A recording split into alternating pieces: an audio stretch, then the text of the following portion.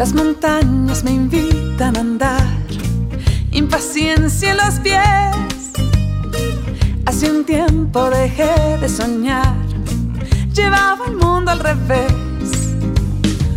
Caminaré hasta desgastar mis botas. Y otra semana más desde Donostia Cultura y Ratia. Mi triste horario, el mal salario, tráfico, pánico, dudas, deudas, fechas, citas, calendario y no. En Desorden, rompiendo muros. Para mí, no. Libre nací. Con Telmo en el entramado de las pistas y los audios. Egunon, Telmo. Rompiendo muros.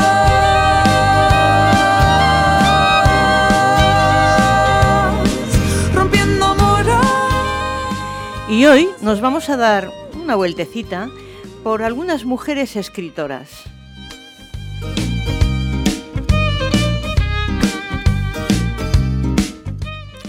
Fueron muchas las mujeres que lucharon contra los convencionalismos sociales de su época y lograron, con su actitud firme y decidida, abrir las puertas de esos espacios literarios y culturales vedados hasta ese momento a la mujer. Había olvidado que había tanto por vivir.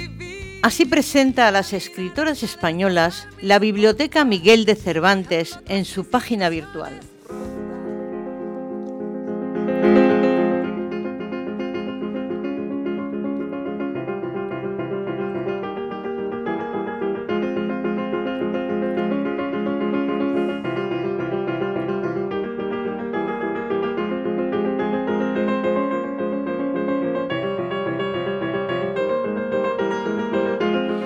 Semanas anteriores comentábamos cómo la visibilidad de las mujeres escritoras en el siglo XIX y hasta mediados del XX había sido mucho menor que la de los hombres, y más en España.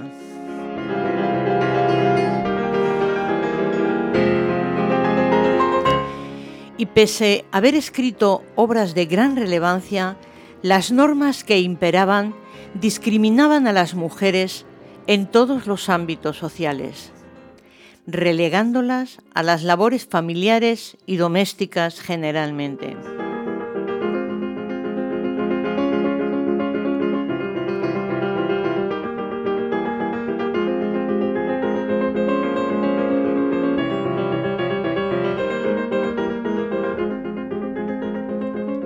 Hoy os presentamos un relato sorprendente de Emilia Pardo Bazán, en una época en la literatura prohibida para muchas escritoras. Algunas, como Emilia, tuvieron la suerte y el arranque para leer lo que podían y formarse a sí mismas.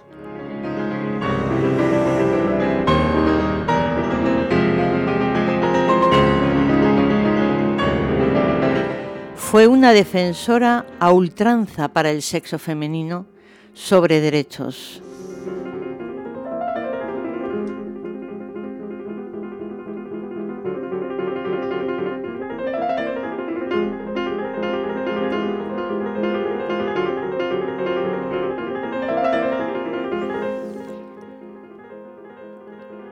Presentamos El encaje roto, que es un cuento que puede acontecer hoy mismo.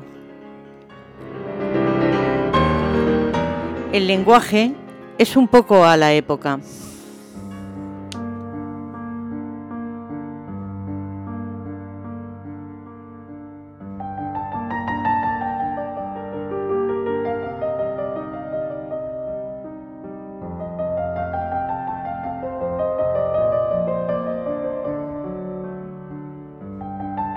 Y dice así: convidada a la boda de Micaelita Aránguiz con Bernardo de Meneses y no habiendo podido asistir, grande fue mi sorpresa cuando supe al día siguiente que la ceremonia que debía verificarse a las 10 de la noche en casa de la novia, esta, al mismo pie del altar, al preguntarle el obispo de San Juan de Acre si recibía a Bernardo por esposo, soltó un no, claro y enérgico, y como reiterada con extrañeza la pregunta, se repitiese la negativa, el novio, después de arrostrar un cuarto de hora la situación más ridícula del mundo, tuvo que retirarse, deshaciéndose la reunión y el enlace a la vez.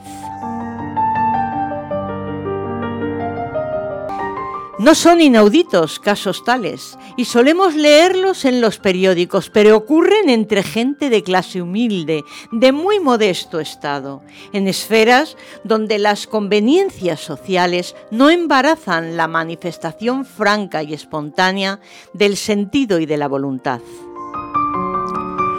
Lo peculiar de la escena provocada por Micaelita era el medio ambiente en el que se desarrolló. Me parecía ver el cuadro y no podía consolarme de no haberlo contemplado con mis propios ojos. Me figuraba el salón atestado, la escogida concurrencia, las señoras vestidas de seda y terciopelo, con collares de pedrería. Al brazo la mantilla blanca para tocársela en el momento de la ceremonia. Los hombres con resplandecientes placas o luciendo veneras de órdenes militares en el delantero del frac. La madre de la novia, ricamente prendida, atareada, solícita de grupo en grupo, recibiendo felicitaciones. Las hermanitas conmovidas, muy monas, de rosa la mayor, de azul la menor, ostentando los brazaletes de turquesas, regalo del cuñado futuro. El obispo, que ha de bendecir la boda, alternando grave y afablemente, sonriendo, dignándose soltar chanzas urbanas o discretos elogios, mientras allá, en el fondo, se adivina el misterio del oratorio revestido de flores, una inundación de rosas blancas, desde el suelo hasta la cupulilla, donde convergen radios de rosas y de lilas como la nieve, sobre rama verde, artísticamente dispuesta, y en el altar, la efigie de la Virgen Protectora de la aristocrática mansión, semioculta por una cortina de azar. El contenido de un departamento lleno de azar que envió de Valencia el riquísimo propietario Aránguiz, tío y padrino de la novia, que no vino en persona, por viejo y achacoso.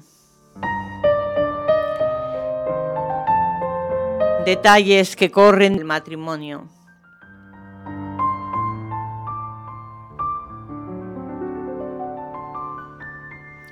Así irán los esposos a Valencia a pasar su luna de miel.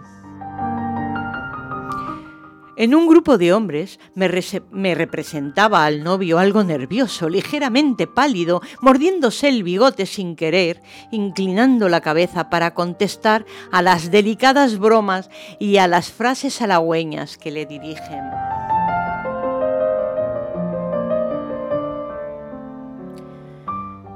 Y por último, veía aparecer en el marco de la puerta que da a las habitaciones interiores una especie de aparición, la novia, cuyas facciones apenas se divisan bajo la nubecilla del tul y que pasa haciendo crujir la seda de su traje, mientras en su pelo brilla como sembrado de rocío la roca antigua del aderezo nupcial. Y ya la ceremonia se organiza, la pareja avanza conducida con los padrinos, la cándida figura se arrodilla al lado de la esbelta y airosa del novio. Se apiña en primer término la familia, buscando un buen sitio para ver amigos y curiosos, y entre el silencio y la respetuosa atención de los circunstantes, el obispo formula una interrogación, a la cual responde un no seco, como un disparo, rotundo, como una bala.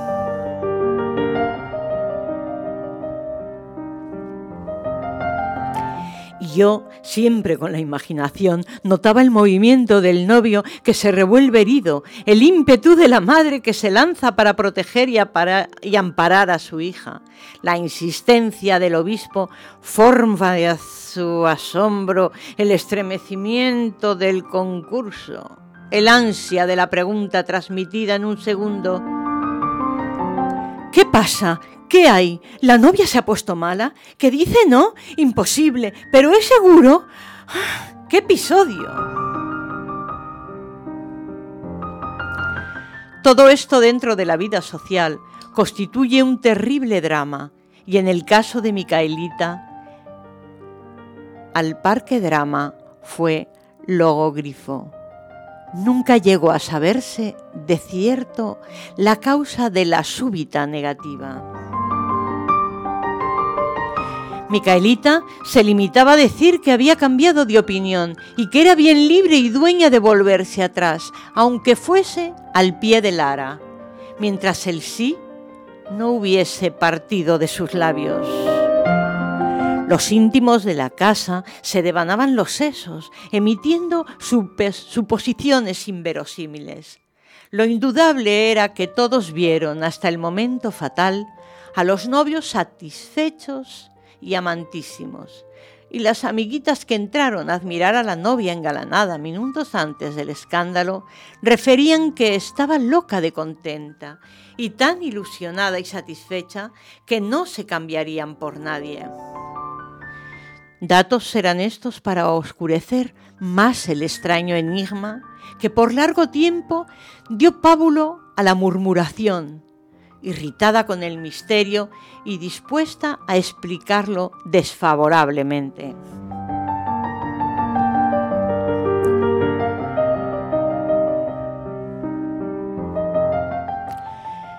A los 3 años, cuando ya casi nadie iba acordándose del sucedido de las bodas de Micaelita, me la encontré en un balneario de moda donde su madre tomaba las aguas.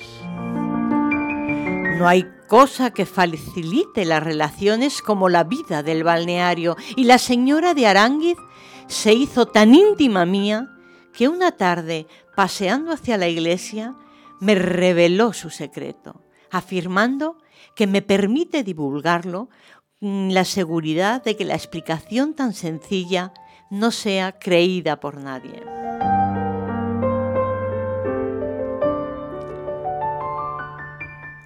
Fue la cosa más tonta, de puro tonta no quise decirla. La gente siempre atribuye los sucesos a causas profundas y trascendentales, sin reparar en que a veces nuestro destino lo fijan las niñerías, las pequeñeces más pequeñas. Pero son pequeñeces que significan algo y para ciertas personas significan demasiado. Verá usted lo que pasó. Y no concibo que no se enterase nadie, porque el caso ocurrió allí mismo, delante de todos, solo que no se fijaron, porque fue realmente un decir Jesús.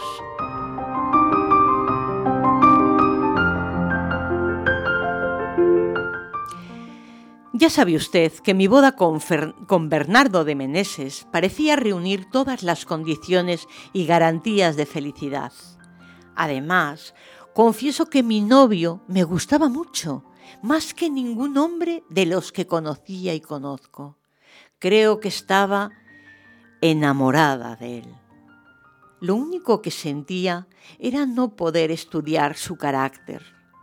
Algunas personas le juzgaban violento, pero yo le veía siempre cortés, deferente, blando, como un guante. Y recelaba que adoptase apariencias destinadas a engañarme y a encubrir una fiera y avinagrada condición. Maldecía yo 1000 veces la sujeción de la mujer soltera, para la cual es imposible seguir los pasos a su novio, ahondar en la realidad y obtener informes leales, sinceros, hasta la crudeza, los únicos que me tranquilizarían. Intenté someter a varias pruebas a Bernardo y salió bien de ellas. Su conducta fue tan correcta que llegué a creer que podía fiarle sin temor alguno mi porvenir y mi dicha. Llegó el día de la boda. A pesar de la natural emoción, al vestirme el traje blanco, reparé una vez más en el soberbio volante de encaje que le adornaba. Y era el regalo de mi novio. había pertenecido a su familia. Aquel viejo alesón, un auténtico de la tercia de ancho, una maravilla, de un dibujo exquisito, perfectamente conservada, digno escaparate de un museo. Bernardo me lo había regalado encareciendo su valor, lo cual llegó a impacientarme, pues por mucho que el encaje valiese, mi futuro debía suponer que era poco para mí.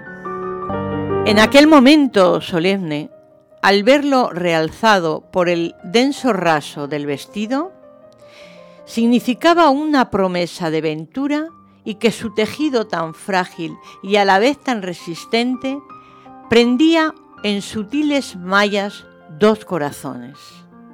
Este sueño me fascinaba cuando eché a andar hacia el salón, en cuya puerta me esperaba mi novio. Al precipitarme para saludarle, llena de alegría por última vez, antes de pertenecerle en alma y cuerpo, el encaje se enganchó en un hierro de la puerta, con tan mala suerte que al quererme soltar, oí el ruido peculiar del desgarrón y pude ver que un jirón del magnífico adorno colgaba sobre la falda. Solo que también vi otra cosa. La cara de Bernardo, contraída y desfigurada por el enojo más vivo. Sus pupilas chispeantes, su boca entreabierta ya para proferir la reconvención y la injuria. No llegó a tanto porque se encontró rodeado de gente, pero en aquel instante fugaz se alzó un telón y detrás apareció desnuda un alma. Debí de inmutarme por fortuna, el tul de mi velo me cubría el rostro. En mi interior algo crujía y se despedazaba. Y el júbilo con que atravesé el umbral del salón se cambió en un horror profundo. Bernardo se me aparecía siempre con aquella expresión de ira, dureza y menosprecio que acababa de sorprender en su rostro. Esta convicción se apoderó de mí y con ella vino otra, la que no podía, la de que no quería entregarme a tal hombre, ni entonces ni jamás. Y sin embargo, fui acercándome al altar, me arrodillé y escuché al obispo. Pero cuando me preguntaron la verdad, me saltó a los labios impetuosa, terrible, aquel no. Y brotaba sin proponérmelo. Me lo decía a mí misma, para que lo oyesen todos. No.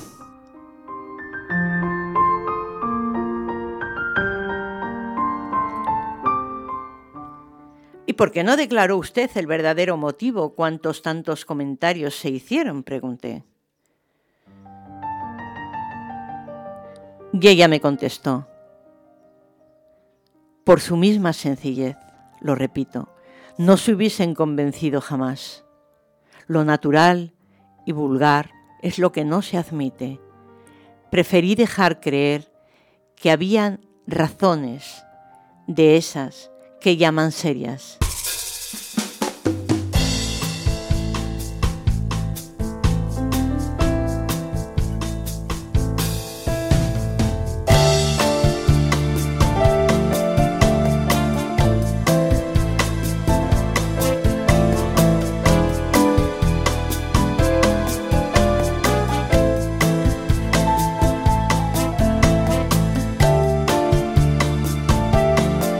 La lucha de la igualdad de derechos y mujeres es el legado que Emilia Pardo Bazán nos dejó.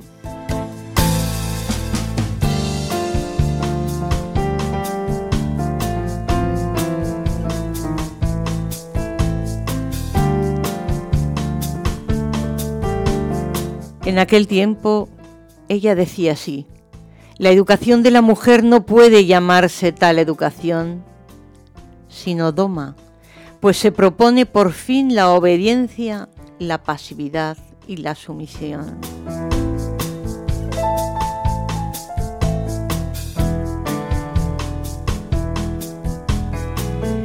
El maltrato a la mujer, en muchas de sus obras, refuerza con creces la situación del sexo femenino en esos momentos. Y siendo ella, como es, curiosamente una mujer independiente, con autonomía, como las muchas de las mujeres en nuestro momento actual, hemos visto que nuestra protagonista, sin perder las formas, se revela ante un individuo iracundo y necio.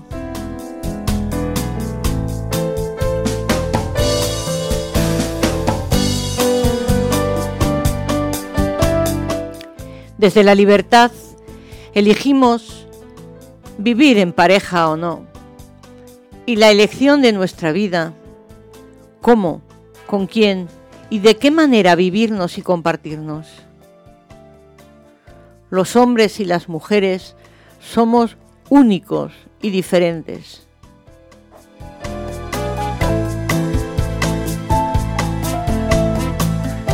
La importancia de la educación en valores es obligado, desde la familia y los centros educativos.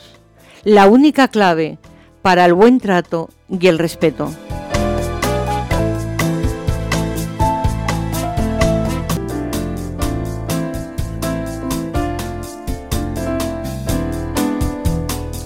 Y hasta aquí nuestro programa de hoy. Y os dejo con la trova, con la canción La vida es bella. Y os pido que los ratitos de incertidumbre y dolor no nos empañen mucho. Que aun y todo intentemos estar a gusto.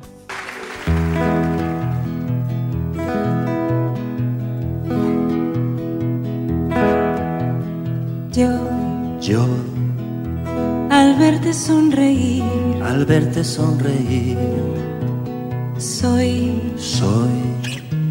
el niño que ayer fui. Como os decía, hasta el próximo programa. Yo velo por tus sueños, el miedo no vendrá y al fin sabrás lo bello que es vivir. Caen mil lágrimas al mar, tú no me verás llorar, y es que solo tu alegría amansa mi dolor, y así yo sé lo bello que es vivir.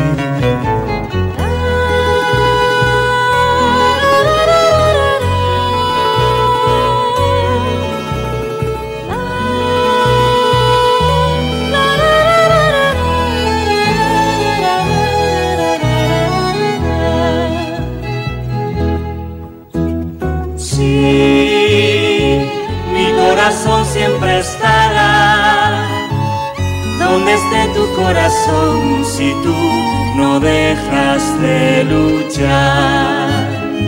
Y nunca pierdas la ilusión, nunca olvides que al final habrá un lugar para el amor.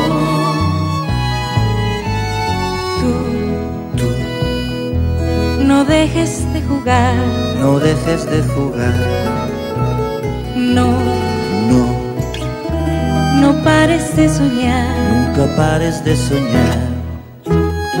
Que una noche la tristeza se irá sin avisar y al fin sabrás lo bello que es vivir.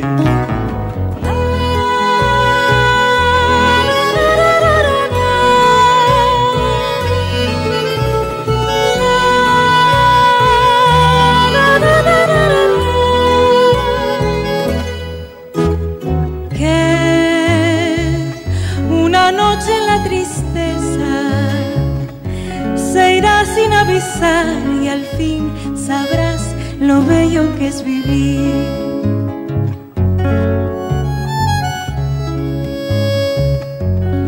vida sin avisar, y así sabrás lo bello que es vivir.